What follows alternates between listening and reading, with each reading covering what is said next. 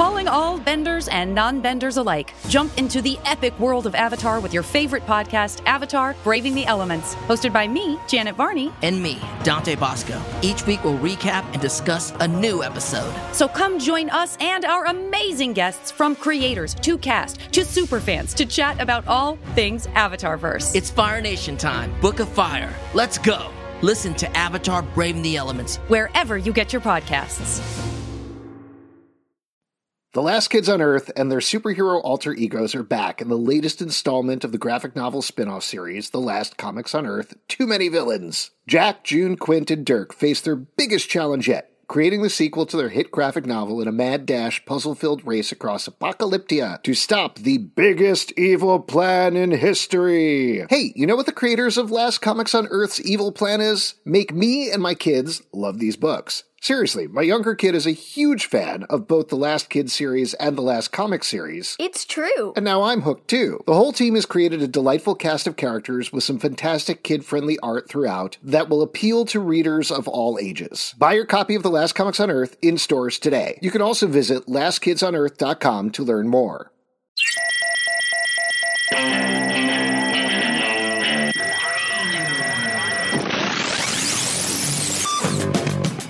Welcome to The Stack, a podcast about comics. I'm Alex. I'm Justin. Hey, I'm Pete.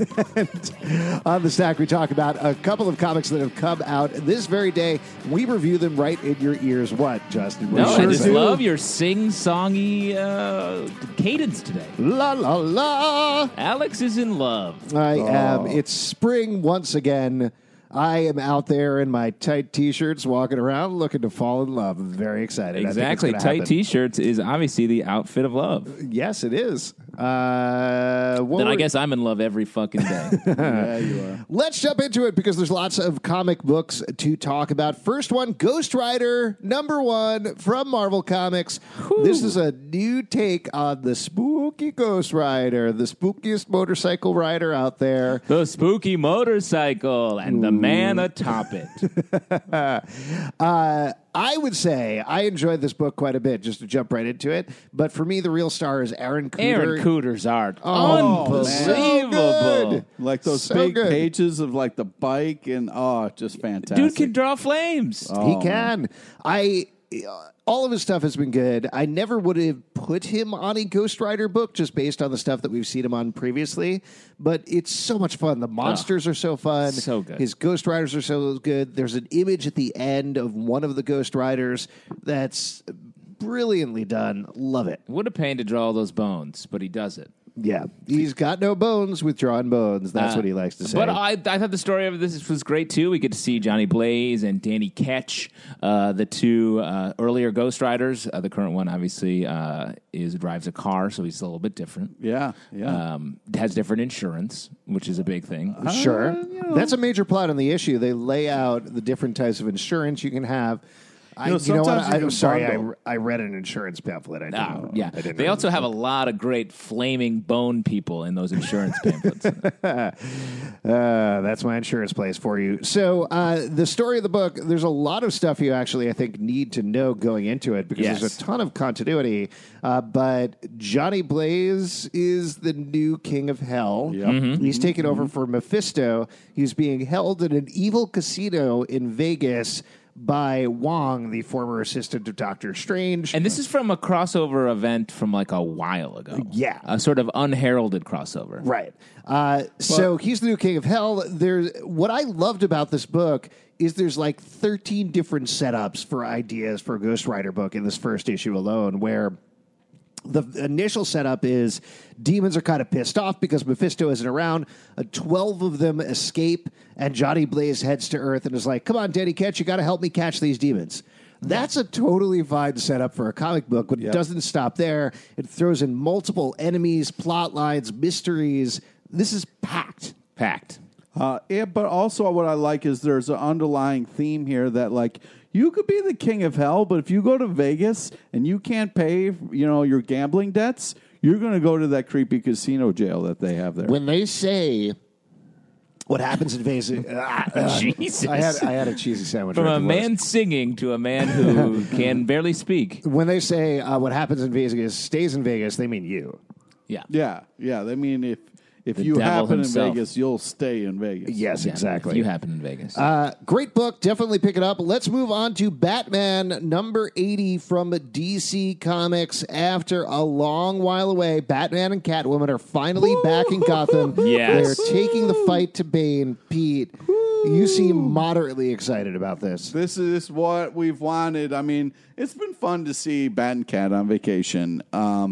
But you guys were all over the Kite Man stuff. I think one of the best Kite Man moments in this comic, which really just pays off a long kind of like joke. But man, this is great. I'm still nervous to see what happens, but this is so great to see him get back into action.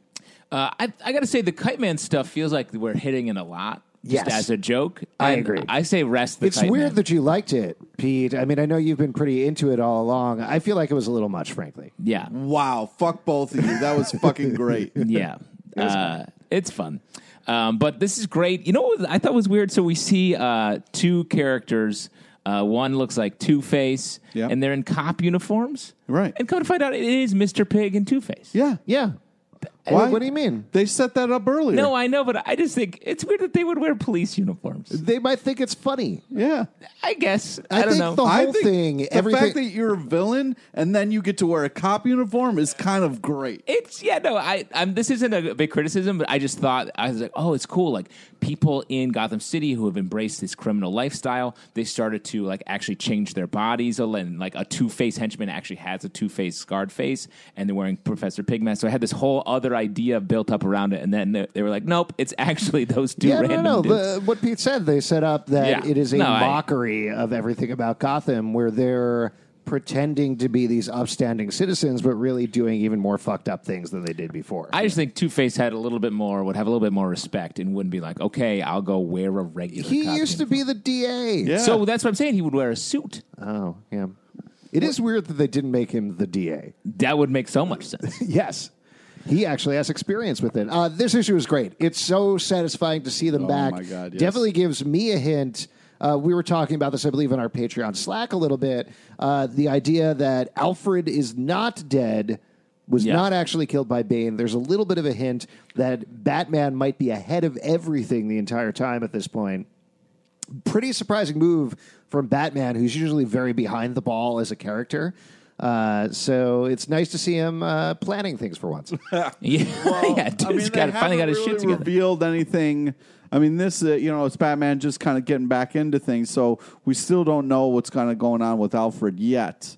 But Yeah. that's You- what yeah. I'm cautious about right now. Yeah, you want him to be dead, and he No, can fuck move on. you. I don't want him to be dead. But we saw him die. Yeah, but I don't want that to be real. I want that to be something else. Well, it's real. This comic book The is other real. day, I tried to bring Pete some bouillabaisse, and he just knocked the tray right out of my hand. I was like, fuck butlers. Wow. Yeah. That's true. Fucklers, he said. Wow, that's so much wasted bouillabaisse. A lot of different types of seafood in that dish. Well, you know what? You shouldn't have a butler. You should make your own food. I thought this was great. This is a fun. You should make your own food. Oh, that's right. Everyone should make their own food. Yeah. So you don't like restaurants either. Well, no, you can go to a restaurant. That Oh, way you you're- can. It's Right. equal trade. You're paying someone for food. But I Right, feel like but I Equal will trade. say I took Pete out to a restaurant the other night, and he went into the kitchen and made his own food. that's right. That's cool. Bold. Yeah. Like, oh, Mr. LePage is here. Please enter the kitchen. Well. Please bake your own He potatoes, is sir. a 4 Michelin tire chef. Yeah. What was it like walking into the kitchen at a Subway and making your own food? I'm an artist, bro. You don't go to other restaurants, right? That's right. Great. Glad we He covered. certainly did paint the walls with mustard and ketchup, I Yeah, will say. that's he's an artist. He's like the Swedish chef, but he speaks regular English. This book is great. It's like the heroes have come home. They're getting ready to fight it out. Oh, man. Really fun stuff. What do we have? 5 more issues I don't know. Yeah, something like that. leading up to when Tom King leaves the book to move over to his Batman and Catwoman series. It's great. I also, one last thing I'll mention, I love the hush moment when they face off with each other. Yeah. So much fun, so well staged in Very that well scene. And amazing to bring in John Romita Jr. and Klaus Janson on this title now. Not that there was anything wrong with Clay Mann. Clay Mann is utterly fantastic, but there's something about the weight of having them as artists on a book that makes it feel that much more epic. Well, I think Clay Mann writes vacation or draws vacation stuff like island living. I feel like that he's so good at that. Couples, and then you bring in the superhero heavy hitters to do the superhero stuff. Yeah, it's Now, great. I was a little confused reading it because we had Batman's evil dad in the Batman costume, and then we actually had Batman in the Batman costume. And at first, I thought it was Batman's dad, but then I realized Different costumes. yeah. Different costumes. Yeah, Yeah, different guys. It's like Halloween. Not everyone wearing a ghost costume. It's different costumes. right. And you got to be careful about that because normally, I like to shoot ghosts, so you got to be careful. Jesus. Wow. Shoot ghosts. Okay. A lot of dead kids around Pete. Yeah, no follow-up questions to Pete's statement. We learned a lot about Pete in this review of Batman. Let's move on to another Marvel comic book. Let's get into it, guys. I know how Pete is going to feel about this one. House of X. Wow! Right out of the Number box, 6, we're going with right this? out of the I box. love We're it. going with it. Man, here we go. So we're going to have a reasonable discussion about this, right, Pete? No, not with this issue. You're Nope. done? Yep. So we are 2 issues before the end here. There's House of X number 6, which wraps up the House of X series. Then there's Powers of 10 number 6, which wraps that up. And then we are fully into the reboot of the X-Men, the new status quo. This one is the literal table-setting issue. Yeah. Where we get to see, okay, now that the X-Men have established Krakoa, now that they're their own island nation, now that they've brought in all the villains under their fold, what happens next? How do they move forward? And we got a tease in the last issue of this about the table, what is it called? The circle? The Quiet Council. The Quiet Council, who makes the rulings for all of mutant kind, and we get to see them in action this issue and pass their first judgment. Big things happen in this issue. Let's go to Justin first because Great I imagine Pete is going to be a lot of screaming. This comic is so smartly done. I think Hickman is able to just position all these characters in a place that that is totally new, while also bringing in the very faithful versions of all these characters and pitting them against each other while they're also pulling in the same direction, if that makes sense. And I love this. There are 12 characters that sit on the council, the Quiet Council. Only 5 of them are heroes, 6 of them, you could say. If that, yeah. yeah. And then you have a lot of the heavy hitter villains. Apocalypse is on the same bench as Professor X and Magneto, which is sort of the heavy hitters. And we got to see him put the lollipop helmet on. You get to see him. And of note, you don't get to see Professor X's face in this issue. And what is that about? What's he hiding? A pimple? I took it as this is Professor X. We're not supposed to know him anymore, know his face. You don't look at the face of God? Well, maybe. I mean, maybe that is the theme that they're going for. But I think it's more just no, Lollipop Head is who he is at this point. So what he used to look like doesn't matter anymore. It does feel like he's become this religious figure. He's founding their land. He's become a myth, and so we don't actually take him in the same way we take in the other character. Even Magneto, who's his right-hand man, but also I feel like in this issue specifically, you see that the philosophy of Krakoa and the X-Men canon going forward is a synthesis of Magneto and Professor X's takes on mutant kind. Do you think that? Because what I took away from this issue is he not wholly, but has very much adopted Magneto's viewpoint. Yeah, I feel like it's an evil Professor Xavier. They bred an evil egg of gold balls or whatever the fuck they do. And we got an evil Professor Xavier because he very much just gives up on his fucking dream and buys his way to, get his own island. I don't know. The dream... And gives a shitty fucking speech about being all right, you know what? There's a right way to do things, and I'm not doing that. I'm going to just fucking... fuck everybody and mutants. But to take the side of the X-Men, which I feel like makes a lot of sense, is the dream is a lie because humans Did have you say never a lie or alive? a lie. Okay. And that's what Professor X says. They've tried to coexist with humans forever, and they've only been punished more and more. 60 million of their fellow mutants have been killed. Like, of course, they need to have a strong stance. They need to protect themselves, and that's what he's doing. He's like, he's a pragmatist. He's a realist. He's finally saying, like, fuck this. We need to protect ourselves, and we need to gather the table against the larger world. But that's the thing. It's like, who is this guy who all of a sudden just like gives up on his fucking dream? He doesn't give up on it. That's why I'm saying it's a combination, because it's not Magneto's idea of like, let's dominate the humans no matter what. It's we don't kill humans. And that's the 3 rules are make more mutants, which is like fuck a lot. Yeah. So I think it's not fucking Kurt no, Wagner, Nightcrawler, is all up in that. Yeah. He's like, it is your religious duty to please this booty. Bamf, bamf, bamf. They're not fucking though. It's just like they're sprinkling they're stuff still- over gold They're balls. still fucking a lot. Yeah, that's obvious in the issue. If you translate the Krakoa stuff, it's a lot of like real pervy shit.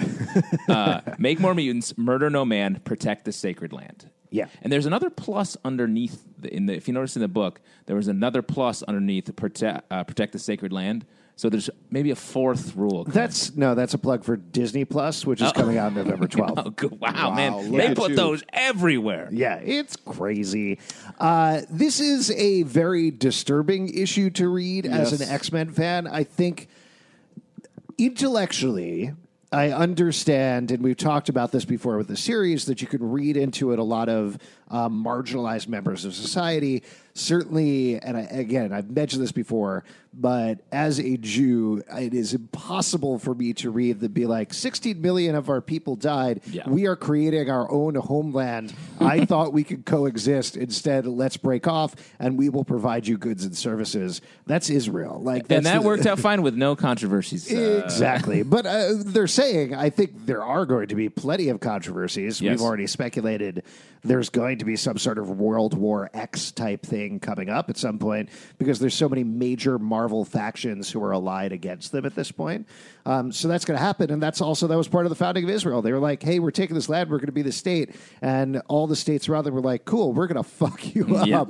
And then they had to prove their military might for people to back off enough for there to be a stalemate.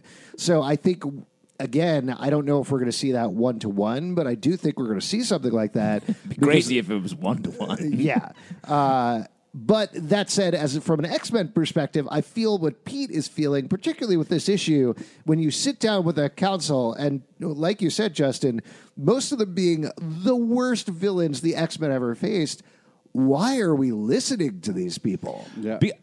Because they're coming to the table, they're getting something important here, and they have to play by the rules. Now that Professor X has their literal resurrection in his hands, and he has that power, like, they're leashed by that. So, like, it makes a lot of sense. And now they don't have to worry about policing other mutants out in the rest of the world because everyone's at the table with them. So they can have these great debates in that hall, but they don't have to go out and contradict themselves in front of the human population that they're saying, hey, we're the future.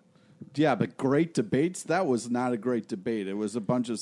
What they did to Sabretooth? Yeah, that was... And I hate Sabretooth, but I was really feeling for Sabretooth in this, and I hope he does get to murder all of them on that freaking dais. Well, there's Even just- Nightcrawler? Yeah. Jean Grey? Yep. There are... it's comics, right? They're cyclical. Even if this status quo lasts for a very long time, it's not going to last forever. There are so many things that can go completely wrong with this. And I do think they are actually going to leave it this way for a very long time as they are getting used to it, as they are getting us as readers used to it. But comics have trained us to know that if you bring Mr. Sinister or any villain of that caliber in, they're going to be like, yes, I'm teaming up with you.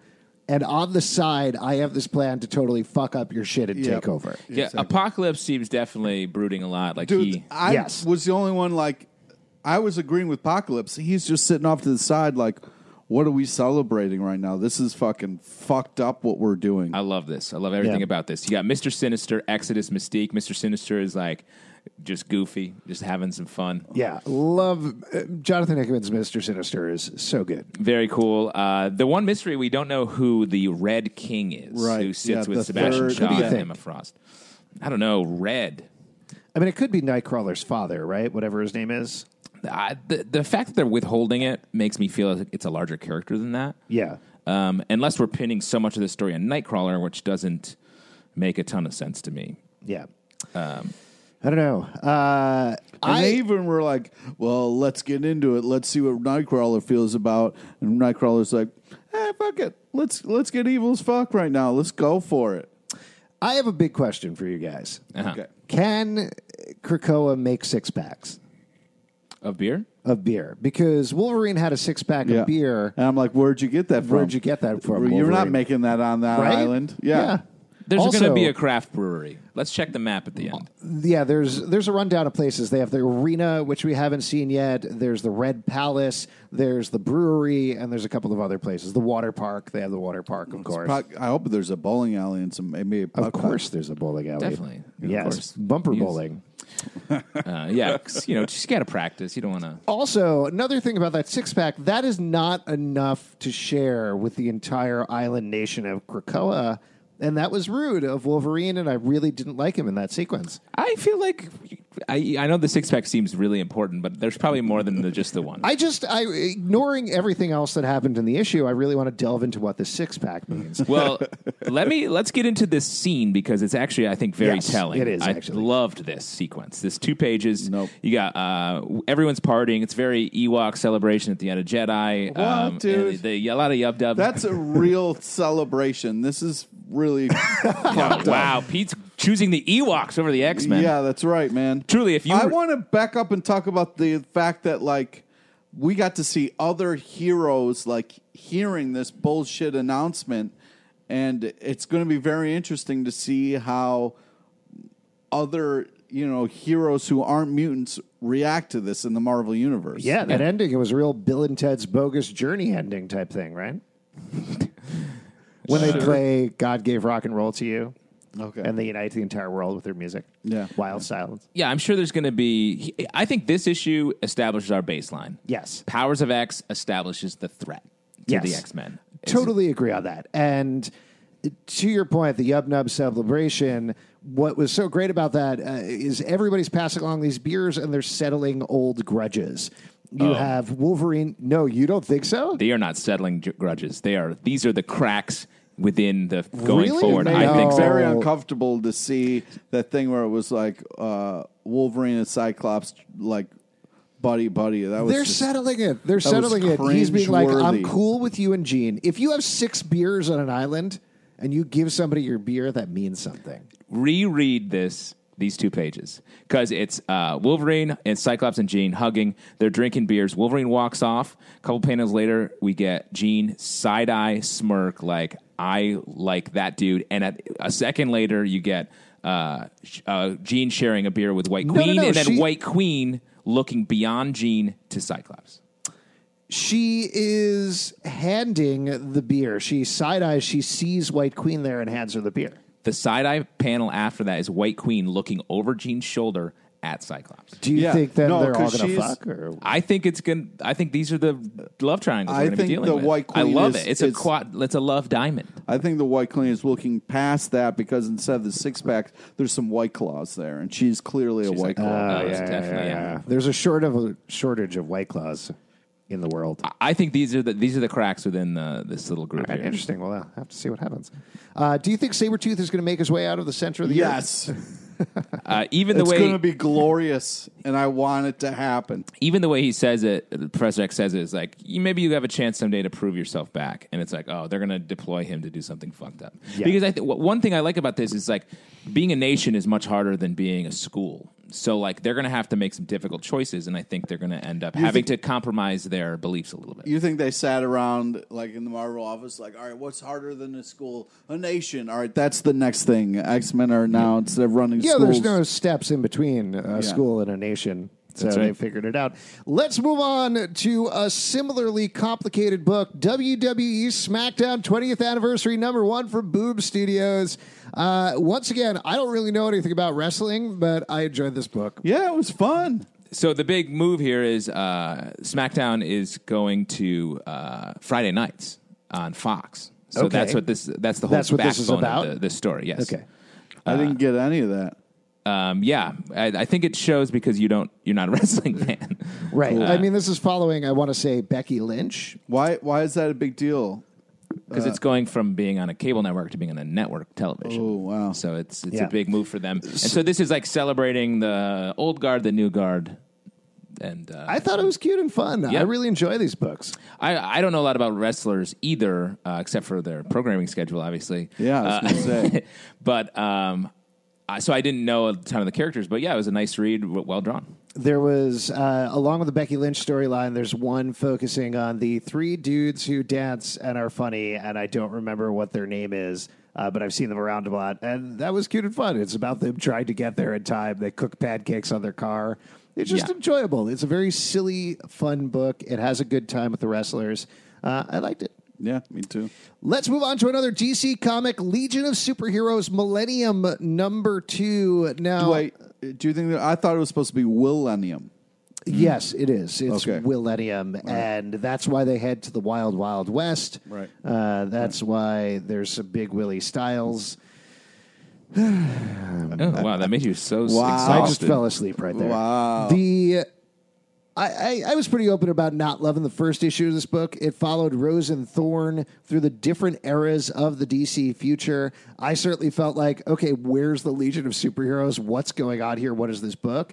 But having gone through that first issue and having a better expectation of what was going to happen to the second issue, I enjoyed it a lot more and got very excited about where they're headed by the end.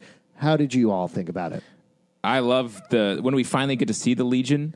I love it. It's interesting. I feel like Bendis he's really setting the table here by showing so much leading up to it. All the different eras. Maybe he's going to touch on these eras a little bit, or just showing the breadth of DC's time, the way their sort of far future stuff goes. But I'm so excited to see all the different Legion members of the Legion. Yeah, I think what I took away from it is he's not just synthesizing every era of the DC future, but because with any publisher that's run as long as DC Comics, most of it isn't going to make sense when you actually lay it out like that. He's not necessarily trying to make sense of it so much as show you it in order. What I think it also very clearly shows is here's how fucked up the Earth has gotten multiple times. Yeah. This is why the Legion of Superheroes is important. Yeah. And that's what we get, as well as a tease for what's going to happen in the ongoing series. And that there's a great darkness, but there's also this bright spot. Because I think the Legion has always been about this bright spot in the far future. I love the Booster Gold sort of origin moment. Fun. Very fun. And then just getting to that double-page spread. I hope it just picks up right in this moment for Legion of Superheroes 1. I think it does a good job of getting you excited for what's ahead. I think it kind of had a little bit of a slow kind of start, but by the end of it, it really kind of is like, all right, now moving forward, this is what's going to happen. Let's talk about another Marvel comic book, Contagion #1. This is one of these new kind of miniseries that they've been doing at Marvel where every issue focuses on a different team, a different set of characters, and they pick up after that plot line.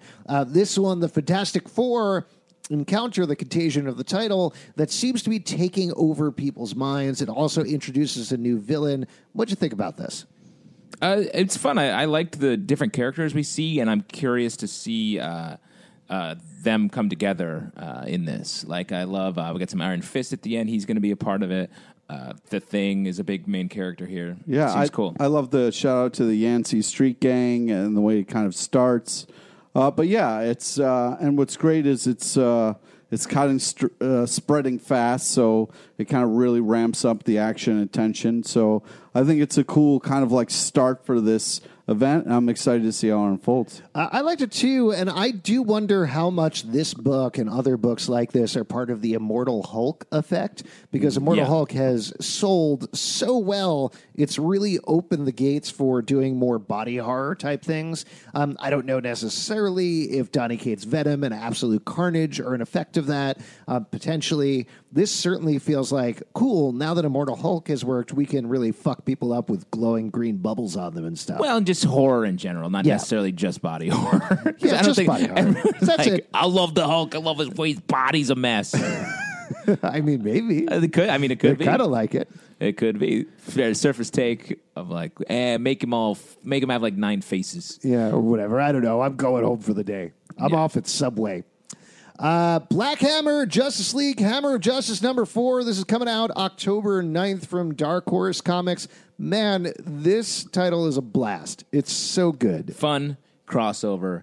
You really get to see the Justice League from a new point of view of these heroes that are like, we're sort of shitty. We're bad at this.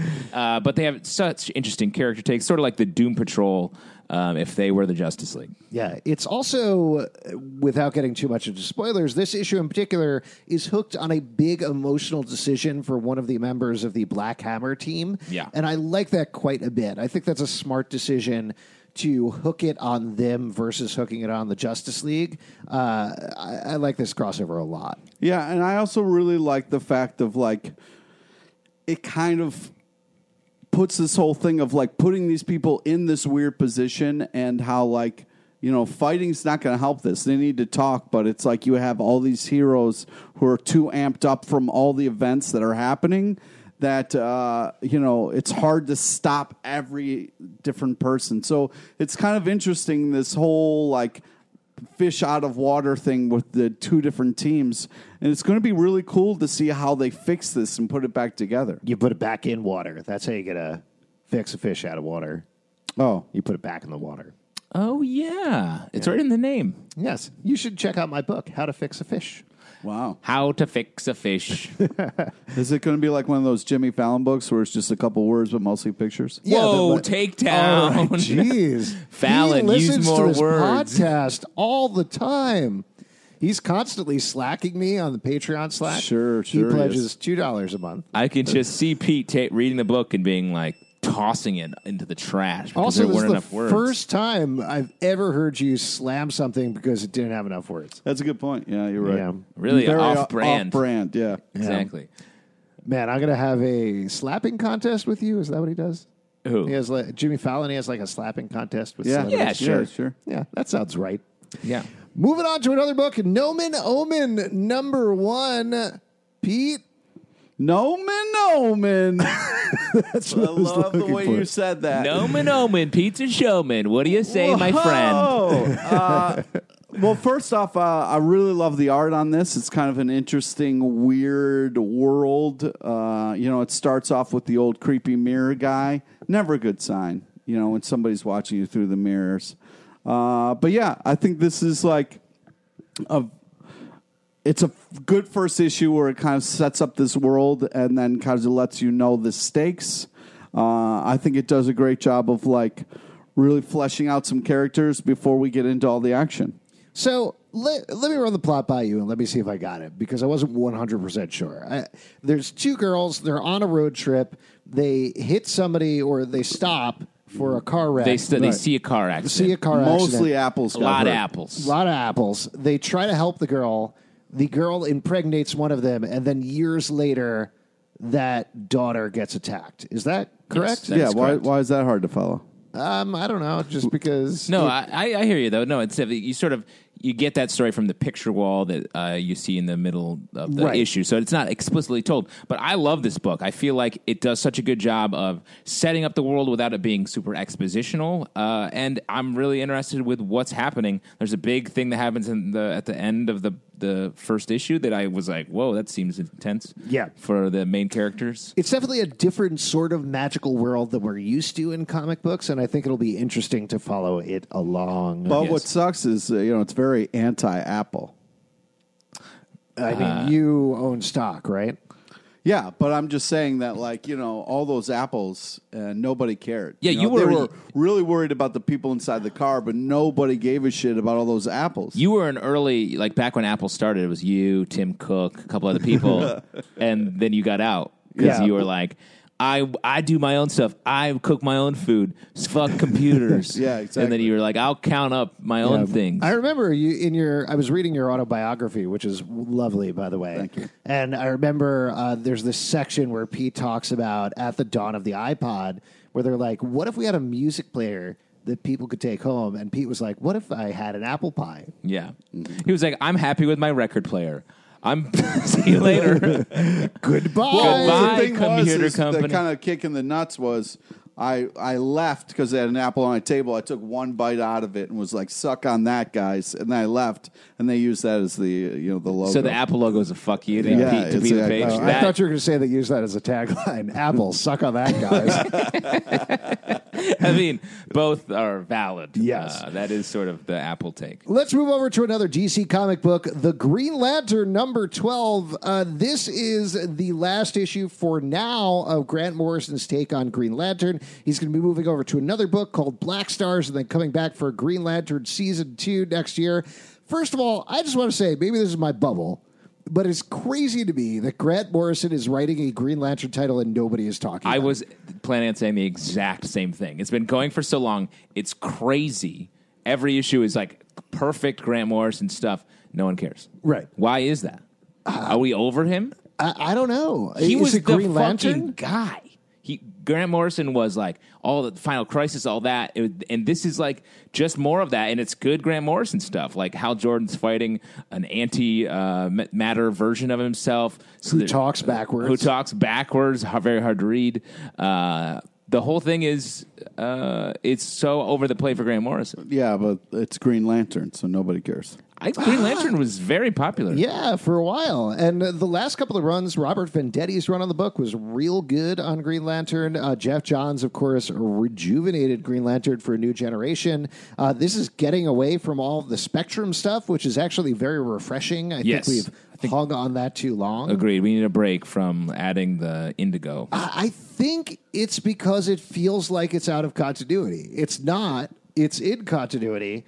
But there's so much dense stuff that's happening everywhere else in the DC universe where everything that's going on with Batman feels vital. Everything that's going on with Superman feels vital. All the Justice League stuff is very tied together and all of the things spinning out of there. But the Green Lantern thing, it feels like, I don't know how this connects to anything else that's going on. Grant Morrison is just doing sort of a thing. Maybe Grant Morrison himself is out of continuity. Maybe. But versus Batman and Robin, which was leading the charge for everything that was going on in DC, everybody was trying to catch up. This is in its own pocket somewhere else, and that might be part of the reason. Yeah. But that all said, this book is banana pants. It uses absolutely everything from Green Lantern continuity in one issue. Even if you haven't picked up the previous ones, you could jump right into this and be like, yes, I'm confused because it's Grant Morrison, but it's a good kind of confused. Yep, agreed. Yeah, and the visuals also gorgeous, absolutely gorgeous. It feels like a book out of the 70s or early 80s to me a little bit. Yeah. Moving on to a Marvel comic book, Spider-Verse #1. This is not exactly Into the Spider-Verse, but it is hooking on Miles Morales. He gets dragged through the Spider multiverse to fight a new threat to the Web of Destiny. I thought this was super fun. I'm very excited about this book. How did you guys feel? Yeah, I just want to read this one line from it. I'm nanocasting through your arachno frequency to lock your ultraspatial coordinates. And that feels like a good encapsulation of what this book is. It's like, buckle up. We're going to yank you through comic book continuity in a wild way. Yeah. There's Mad Max Fury Road Spider-Man. There's Spider-Punk. There's a Monster Spider-Man. Love all that stuff. What did you think about it, Pete? Well, it's just kind of like a fun romp, kind of like through weird worlds. At first, it was like he was being dragged by his web, but that gave way, and then it was like frequency-based, so it was a little weird. But they did have fun with him blipping out, which I kind of liked. I thought that was a fun joke that kind of kept going. And I don't know, the art in the different worlds, it's always fun to see like what they're going to do when he goes through different worlds. So it was a fun idea. I don't know if it, like how long it can continue, but I think like the idea that they're kind of having fun with this is a great idea, and I'm on board with it. It essentially feels like Exiles, except with Spider-Man characters, and I'm into that. I do wish, to your point, Pete, that the issue had spent a little less time on showing us other universes and instead setting up the concept of the book and the team that we're going to see, because we only barely got a little bit of that at the end. Mm-hmm. Do you think this is, I mean, it feels very spinning out of the Madam Web side of the Spider-Man mythos. Is this setting up the movie that everyone's clamoring for? I don't think it's setting up the Madam Web movie. I think, if anything, it's riffing off Into the Spider-Verse, but very much later. Yeah, deep riff. Yeah. But you were excited for Madam Web, the movie, right? My favorite character. Yeah. Wow. I hope they cast Jessica Lange. Yeah. All right, Copra, number 1. This is, I believe, from Image Comic Books. Yes. This book is wild. What did you guys think about it? First off, how is this legal? Wait, what do you mean? There's a clear Punisher ripoff in this. That's a robot that was like basically wearing the Punisher costume, older one. But like, how is that legal? Parody rights. Okay. Also, like, just because he has a gun and like a tight T-shirt, And with the skull in the middle of his chest. And he did say, I'm the Punisher, Frank Castle from Marvel Comics, right in the middle there. Pete, you're breaking the Punisher copyright by having a skull inside your fucking head. That's not true. Yeah. Oh, yeah? Marvel owns that shit. That's not true. Yes, it does. Yes, They it is. copyrighted it, and I'm full of spiders. That's true. He's Spider-Man. Yeah. How about you? I'm original. Oh, I'm IP. I'm my own IP. oh nice. wow. I hope you get picked up soon. Me too. Oh, I'm dying for it. This is fun. This reminds me of like comics like Concrete. Feels like very independent, but really deep superhero takes. I love reading all the backstory stuff. I haven't read the Copra. There's been multiple volumes, like 30 or so issues that came out before. The catch up on that. This feels like something you would like, Pete. Yeah, I mean, I do like it. I was just a little thrown by the robot Punisher in the middle of it. But other than that, if you can get past that part, like, it's very creative. It's got a cool feel to it. And I like the fact that, like, there's a lot of fun moving parts. Yeah. Last one, we're going to talk about Strange Skies Over East Berlin, number 1. This is a fascinating book, pivoting off of the Berlin Wall, but working in weird mysteries throughout and getting it deeper and deeper as it goes. How'd you feel about this issue? I thought it was, like, pretty intense, but also amazing art. It's kind of a crazy story. It's a lot going on. But I like the stakes that it sets up, and I'm definitely hooked, and I want to see what happens. I was surprised it takes place on the East Berlin side. So it's in the communist side. Something bad. It feels like an X-Files episode. Yeah. Something bad happens with someone who's struggling with the idea that he wants to be a good guy, but he's working for the bad guys. He's like a spy. I'm curious to see where it's going to go. They have to go into quarantine. Yeah, it definitely feels like a B-grade horror movie, which is what I think it's going for, with something a little deeper in terms of the thematic resonance, which I like quite a bit. I think it'll be an interesting one to read. I'm hesitant to recommend it right now because I do wonder if it's going to play better in trade. But right now, I thought it was a very cool first issue. Yeah. If you'd like to support our show, patreon.com/Comic Book Club. Also, we do a live show every Tuesday night at 8 p.m. at the People's Improv Theater Loft in New York. Come on by. We'll chat with you about comical books. Pete, what do you want to plug? Friend us on Facebook so you get to know about the amazing guests we have on our live show. Follow us on Twitter at Comic Book Live and follow Peter on the City as he shatters the kitchen doorways into any restaurant he wants. Check us out at comicbookclublive.com. Subscribe and comment on iTunes, Spotify, Stitcher, Android, or the platform of your choice. And we'll see you at the comic book shop. Bye. Watch your skull, Pete.